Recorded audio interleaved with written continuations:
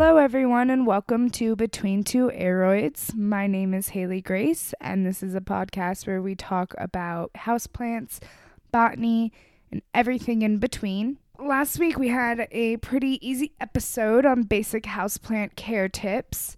This week we're going to get into classifications and taxonomy of plants. There are a lot of biology jargon in this, so I will be posting an index every week on the Instagram.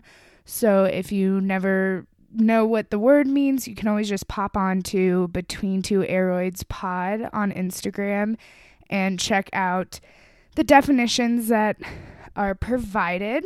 Just a little update on my houseplant babies. We all recently moved into a new place, got some better light. Have a light in my bathroom now, so all my humidity-loving plants such as alocasia and Calathea amarantas, my anthurium is in there, and they're thriving. Everyone else is adjusting pretty well, watching a few, hoping to add more to my collection. I need to get some shelving so we can start getting more, because the current spaces I have for plants are pretty taken up right now. But I hope all your houseplants are doing well and all your new plant babies, if you have gotten any recently. So to jump right into it, the way we classify plants is very broad to a very broad term into a very narrow specific term. Carl Linnaeus was a Swedish botanist who first began the idea of modern taxonomy, written in his work System Nature. That was in 1776, so it has been around a while, and I think it can get a little confusing because it did for me, especially when you get into order and family. But these were all added on afterwards, after we were able to look at the molecular makeup of them with microscopes and other things of that nature. So I'm going to do my best to simplify this a little bit. We will go through an example in terms of aroids and everything. So first off, in the upside down pyramid shape is domain, which is the broadest classification. And organisms that have a nucleus and organelles that provide specific functions for the organism are eukarya. So you're eukarya, and then you get into the other two, which is bacteria and archaea. And archaea is just a single-celled prokaryotic organism. It doesn't have a defined nucleus. It doesn't have defined organelles that provide specific functions for the organism. So today we'll be talking about eukarya, which is the domain of plants. And then the kingdom plants are in is plants. Plants is just a basic definition of a living thing that can make its own food through photosynthesis. They need water, air, and sunlight, and many of them do need soil, but not all. Then this third classification, which we're getting more and more specific, is class. And this includes organisms that have similar attributes or characteristics. And for plants, there's two main classes. There are plants with flowers, which are angiosperms, and then plants that don't produce flowers are gymnosperms. So gymnosperms are going to be like your pines, I believe your conifers as well, things like that produce not through a flower.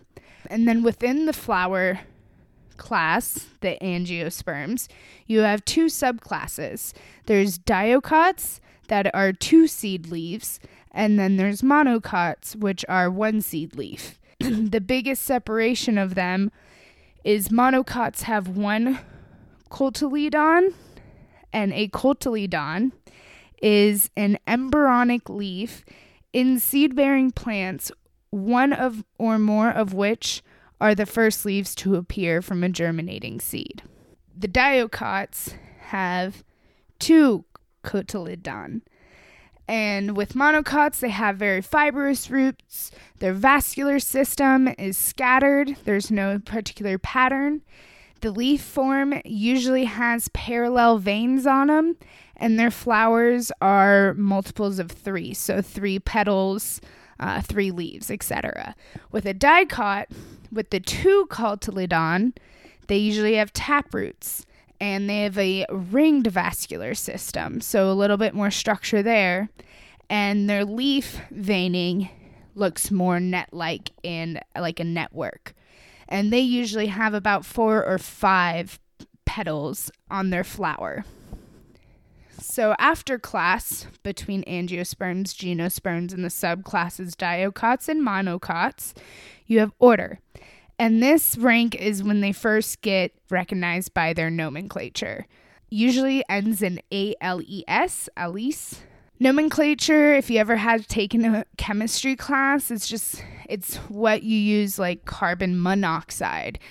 Because there's only one oxygen molecule, you call it mono, and carbon is the main structure of it. So then it changes with carbon dioxide, where there are 2 oxygen. It escaped me. 2 oxygen on the compound. And then you get into family. And these plants once you're into family, these plants have many of the same botanical features in common. It's usually the highest classification normally used, since the others are so general. And usually at this level, you can tell easily between plants. So family has plants in it that have many of the same botanical features. So their flower shape, their flower form, things of that nature, and it can easily be recognized to anyone who's just observing plants. Now we get into genus, and this is the plant name most of us are familiar with. It's the normal name you usually give a plant. You can easily recognize if 2 plants are in the same genus. As for example, the alocasia, you can tell because of their heart-shaped leaf form, or the way that they grow from a single trunk. Or recently, a lot of philodendron have been reclassified as a thimatophyllum, and a big indication of this is their trunking. So like your celomes have a thick woody trunk as they get older. Also, your xanadues have a thick woody trunk. They're different than climbing plants such as your bipenophyllum or your burley marks philodendron. So they have been reclassified into a different genus. And then there's the species. And this is the level that defines an individual plant. Often the name will describe some aspects of the plant even. The color of the flowers, size, shape of the leaves. Maybe it was named after the place it was found. Like, I keep mentioning alocasia, but it is one of my favorite. I wish I could keep them in here in the low humidity, but it is one of my favorite plant genus. So Borneo giant is named after the country it was found in, Borneo. I believe it's a country. If it's a city, please let me know. I don't want to stay ignorant to things of that nature. So Borneo giant named after that. Burley Marks named after the person who found it, Burl Marx. And then you get into variety. These are getting more specific. So they could be the same species. For variety, they could be the same species, but are slightly different. But they're not so different that it creates a different form. Variety. A form is the next classification, and this is a plant within a species that has minor botanical differences, such as color of flower or shape of the leaves. So with your Anthurium, it's the Warocquinum, there is long form, there is narrow form, there is round form, and these are just, again, random genetic differences that happen with life. Basically, when life keeps living. Sometimes genetic codes get either rearranged so you have a more round shape, or you have a more narrow shape, or you have a more wide shape. Or even I was watching someone, and the sinuses, some people look for a little bit more heart-shaped leaves of the Waro sinuses than the narrow, closer, more almost touching shaped leaves there. And so that's just a different form. And when you get into cultivars, which is the most specific, this is when a particular plant has risen either naturally or through deliberate hybridization, and can be reproduced vegetatively or by seed to produce more of the same plant. So with the boom in houseplants in the 70s, a bunch of other cultivars came out. I think Aglaonema, in my opinion, has some of the most cultivars ever. I mean, there's even just slight differences between the colors in the leaves that change the cultivar of the plant. Like there's Silver Bay, which is a little bit more silver, and then there's Maria Emerald that is just a little bit more green and has a little bit different patterning on the leaf. Cultivars are just very specific. Some of them come from human-made, some are wild-made. But again, when you're in the wild, it's hard to discern if a plant was hybridized or if it was a random mutation creating a form. So like with the Yoepii and the Philodendron 69686, it has yet to be decided if it is its own plant species or if it's a cultivar or like a hybridization, basically. And they think one of the mother plants is a Yoepii mixed with another philodendron, but since this was found in the wild, they haven't been able to discern the two, so it kind of just lives in botanical limbo right now. But with science, they're able to look so much further into the molecular makeup of plants, and that means, like, I know recently Calathea just got moved into another genus, and it starts with a G. Let me try and look it up real quick. So, for example, the Calathea Freddi, which is a beautiful plant, and we had some flowering at the shop, and they smell straight up like vanilla. I have never smelt such a fragrant flower off of a Calathea. So the Calathea Freddi has moved into the Gopertia genus. And again, this is just happening more and more. Geopertia can be used as a synonym for Calathea, but it's not the same for every Calathea. Can't be called a Geopertia. This is just happening more and more. I was just on the International Aroid Society's website, and you can even go and look at all the cultivars that are being accepted and denied.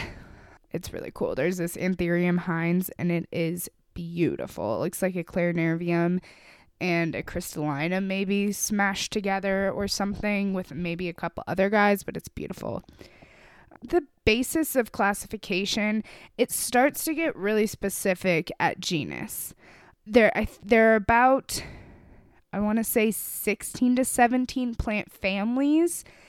So now a little example to kind of bring it all home is the aroid.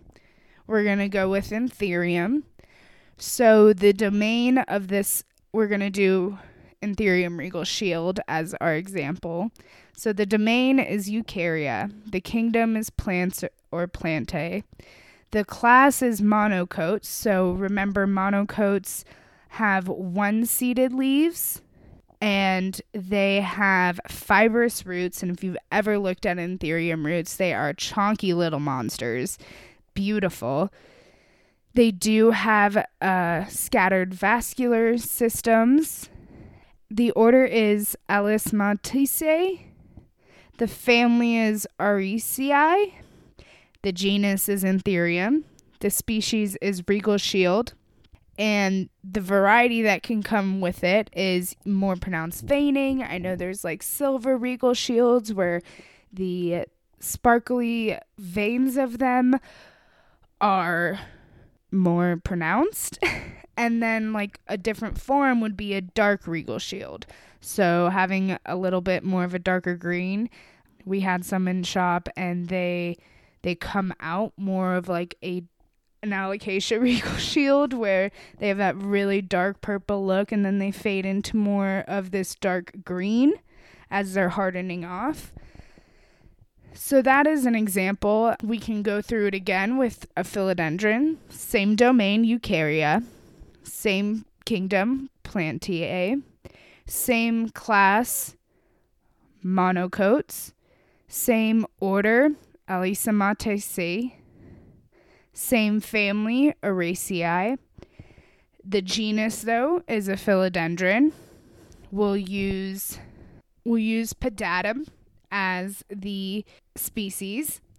And then with Pedatum, the varieties that come in are Florida ghosts, Florida greens, and forms could also be Quinquefolium, Gladhands.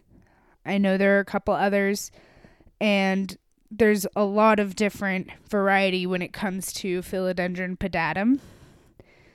I can put up a little graphic of all of I think there's about 10 or 11 different forms of pedatum.